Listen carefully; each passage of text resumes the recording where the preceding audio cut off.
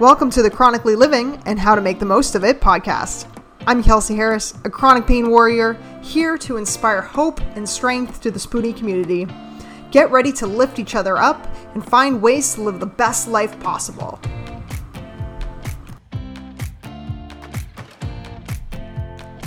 Hey everyone, thanks for tuning in today.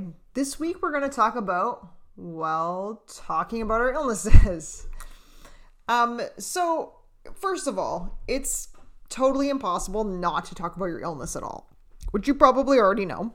But we're going to talk about that for a moment.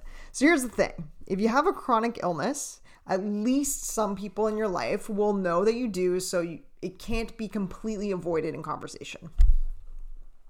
Now, this might just be your family, maybe family and some friends, maybe a spouse. I mean, I'm assuming if you're married, you probably should be talking about it with your spouse. Maybe it's your HR department at work. And certainly it's going to be any healthcare professionals that you see. So if you're newly diagnosed, you need to start getting comfortable with talking about your diagnosis. And baby steps, completely okay. So why should we talk about our illness at all? Look, so here's the thing. No one has to know anything that you don't want them to know. So please do not feel pressured to suddenly start sharing your story with the world if that's not something you feel comfortable doing. However, talking about your illness can actually lead to three things. So one, it can help with illness acceptance, like I talked about in last week's episode. So if you want, you can go back and check that one out. Two, it can help with your overall mental health because you will be able to talk to people about what you're going through, both physically and emotionally.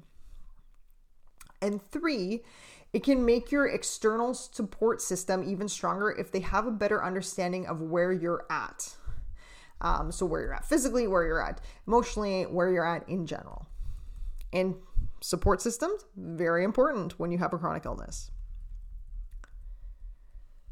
So who needs to know what? Because there's so many things of the what about chronic illness.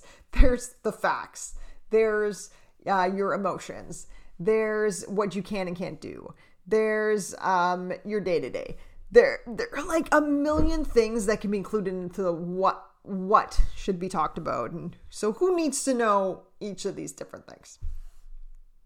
So for me, there are people I prefer to talk to more than others. Certainly my healthcare team is the easiest, really because it's their job to know what's going on with me from my perspective anyway. They need to know what my pain levels are at. They need to know if I have any new symptoms. My healthcare team includes a therapist, includes a naturopath. They need to know how I'm feeling. And, if you've listened to the episodes with Queenie and with Dr. Nan, those are my healthcare professionals as well. So they need to know and we talked about body-mind connections, and they want to know how I'm feeling as well. So it's definitely the easiest to talk to them, and you definitely should be talking to them, or at least I feel everybody should be talking to them.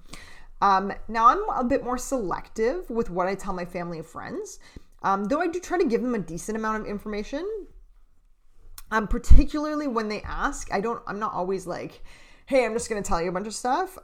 Sometimes I need to be a little bit prompted. But for me, the biggest thing is I don't want them to worry and I don't want them to stress out about it, which is why I'm a bit more selective in what I say. Particularly with my parents, I definitely don't want them to feel worried, and I'm sure they already do anyway. So that doesn't necessarily mean I withhold everything, but it just means that I don't necessarily need to give the information as quickly, or if it's not really a big deal, I probably am not going to say it anyway because it's not really a big deal. If it's more serious, obviously that is a conversation that needs to be had, in my opinion. My work, they do know, basically, they know what they need to know. So basically, if I need to be accommodated or I need some time off from work, they need to know a certain amount why. And that is something I am comfortable giving. But beyond that, aside from a select coworker, or two maybe that I've become friends with, they don't really need to know anything. I find that when I go on dates, I tend to tell the other person just what my diagnosis is, because then I can kind of get a sense of how they'd be with it given that initial reaction. It's definitely an easier way to weed people out in the dating pool. So, like, I find it helpful. It definitely doesn't be something you have to disclose on a first date at all. I know people have said it's weird that I have as well, but they're also people I've not ended up dating. So maybe that tells you a lot. And then, of course, there's the larger audience. So all of you. I want to share things as a way of educating and helping others in the chronic illness community, as well as family and friends of those with chronic illnesses. So that's why I kind of communicate on a larger scale. Now, who needs to know what exactly, I guess it really depends on how you feel and what you think people in your life should know. It's personal choice, 100%. So again, don't feel pressured to tell people certain things and other people different things, or everybody the same thing. You need to make that decision on your own, because you know the people in your life, and you know your life, and you know yourself the best. So let's break down some of these categories. So family, friends, and lovers. So, after your healthcare team, this is kind of the basic place to start. If you come from a loving, caring family, they probably want to support you. So talking to them about some of this stuff is probably important and will be ultimately helpful for both you and them.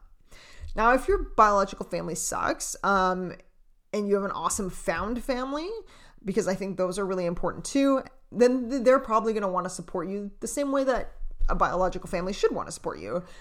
So absolutely, any kind of family, found family, biological family, whatever, definitely consider talking to them at least a little bit about what's going on with you. Your friends, if they are actually your friends, they're not going to judge you for being sick, and they are definitely still going to want to hang out with you, and they're probably also going to want to support you to some extent. So, giving them a bit of information, whatever amount that is, again, up to you, but giving them some information is probably going to be helpful. However, my only caution is if your friends suck, they're probably going to run away. So just be prepared for that possibility. If you don't think that they are actually as good of friends as you want them to be, that is something that may happen. They just may stop being friends with you, which is very unfortunate, but is a reality. If you're married or you have a partner, hopefully they will also want to support you. So talking to them about it will be important, and especially if you're living with someone, they are going to see a lot more than a lot of other people see, and they're probably someone you're going to want to talk to more often than not. However, there's also the possibility they suck.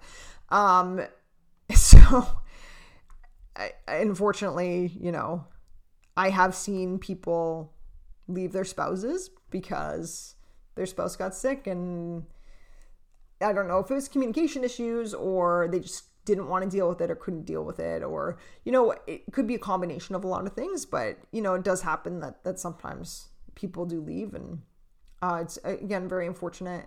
But I do think that regardless, you can't really avoid talking to a spouse about your illness on some level, and probably on a more personal level, to be quite honest. So like I said, what the specifics are of what you tell each of these people is totally personal. But I would say a good place to start is the basics of your illness, like the symptoms and that kind of stuff, or what causes it, or I don't know, a lot of cases, there's mostly unknowns that cause these things. So, but start there. How you're feeling about your illness, some of the things you can and can't do, any support you may need from them. And it may be that you don't need any support from them, but then they should also know that. I found that building in boundaries is also really important, because some people might become overbearing if they don't know what your boundaries are. And it's not that they're meaning to become overbearing. It's just that they don't really know what the line is where you're like, no, I don't need help, or I don't need to be asked about that every single time you talk to me. And you just need to set those up right away, because then you don't have to worry about them as much anymore. And hopefully people are going to be very respecting of these boundaries. And I'm assuming if it's your family, friends, or partners, that they will be respectful of these boundaries. Now, what about the wider audience? So if you choose to talk to a larger audience, there are definitely lots of ways you can do that. Instagram, Twitter, other social media, kind of a basic place to start. I follow tons of chronic illness warriors on Instagram who are absolutely inspirational, and definitely a great resource for just getting conversations going.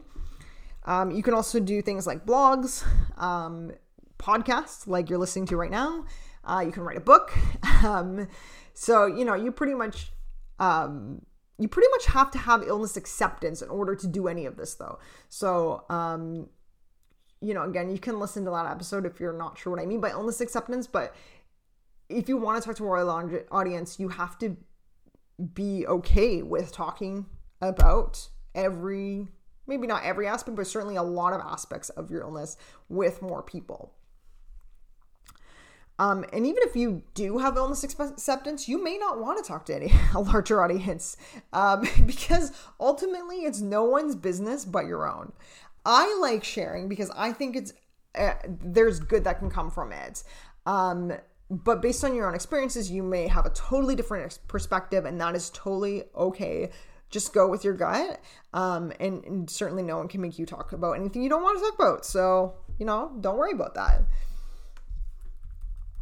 So, there are a lot of celebrities who have chronic illnesses, and tons of celebrities who have talked about their chronic illnesses.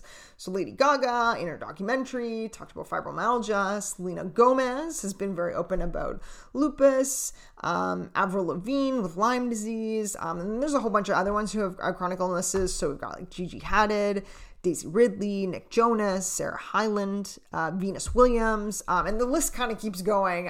It's actually surprising how long it is. And especially in recent years, people have been more willing to share about it. And I think that's really great. So why do they share? I mean, I can't answer specifically for them, but my guess is that it's for the same reasons I do: educate, build awareness, and provide hope. And I definitely have respect for everyone who shares their story, celebrity or not. But I also want to say that I have equal respect for those of you who don't want to share your story, because it is a personal choice. Just by going through your daily life and doing what you're doing, you've got my respect right away. What I do like about celebrity sharing is that they can really help build awareness. And I'm pretty sure that they are aware that they are building awareness. So which ultimately just helps more people, including all of us as chronic illness warriors. So, again, anytime a celebrity is going to share something, Selma Blair as well has been really open on Instagram about her illness and interviews and stuff lately. These people are all, I think, doing a great job in just providing awareness and providing hope. And there's also celebrities have lots of money and therefore infinite resources, which is completely true. So their perspectives are not always the same as all of ours, 100%. But it's the general knowledge building, I think, that is helpful for the public to see. So my quote this week, because if you've been tuning into these solo episodes, you know that I always have a quote. When you are young and healthy, it never occurs to you that in a single second, your whole life could change. This quote is from Annette Funicello. So, because probably any younger listeners but don't know who this is. Annette Funicello was an actress mostly known for the Mickey Mouse Club, though she did a lot of other stuff as well. And this is way before Justin Timberlake and company were on it. And then she was diagnosed with multiple sclerosis in 1992, and she passed away in 2013. She was definitely a true chronic illness warrior. This quote what I like about this quote is so true, that unless you're really born with an illness, it's not something you really think about until you get one. And it's completely life-changing. If anything, something life-changing seems to me at least like something to talk about, even if it's a sucky life-changing event. Because it has a profound effect. And again, you should probably be talking about it with at least a few core people in your life.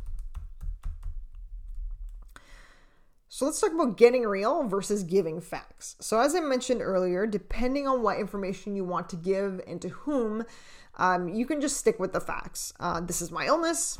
These are my symptoms. This is what I can and cannot do. Basic. The other option is to get real. So you still give all the same above information. And then you talk about how you're actually coping or not coping with it. Neither option of getting real versus giving facts, neither of these options is better than or worse than the other. They're just different. And sometimes there just needs to be the right time, the right place, and the right person for each. I really stress, don't overthink it. Just say what feels right for you. And I definitely want to remind everyone that you are more than your illness. So this might sound funny coming from someone who hosts a podcast about chronic illness, writes a blog about chronic illness, and wrote a book about chronic illness. But it's only one aspect of who you are. This is like, just because I do all these things doesn't mean like this is my only interest is like chronic illnesses and health and mental health. Like there's more. And this is like not only just one aspect, it's not even necessarily an important aspect of who you are. So for example, I'm also co-hosting a podcast, which I'm, may or may not be out by the time this episode launches, airs. But the other podcast is called Into Everything, and it's about pop culture, sports, movies, and basically a bunch of other random stuff that my friend and I are interested in. So, yeah, it's literally because I have more interest than just health and mental health. So when he was like, hey, do you want to do this other podcast with me? Actually, he asked me to do that podcast before I launched this podcast, but we've just been trying to find the right format, and we also live in like a 3-hour time difference. So scheduling all of that is a bit interesting. But I was like, yeah, like I love like pop culture, and we're gonna wrestling and disc golf and ghost hunting. Like that's super fun. Like I love that stuff. It's so interesting. Again, because I'm not just interested in health, and you are not just interested in your health. So I think it's really important that you shouldn't be afraid to remind people, the other people in your life, of this fact. Yes, you may be sick, but that doesn't mean that every other aspect of your personality and your life has disappeared. And neither you nor anyone else should forget that fact. So thanks everyone for listening. As usual, I would just love it if you guys could review and rate the show for me. It'd be super great. And otherwise, have a great week. Thank you so much for joining me today on the Chronically Living podcast. If you love this week's podcast, please subscribe, rate, and leave a review. Until next week, stay strong.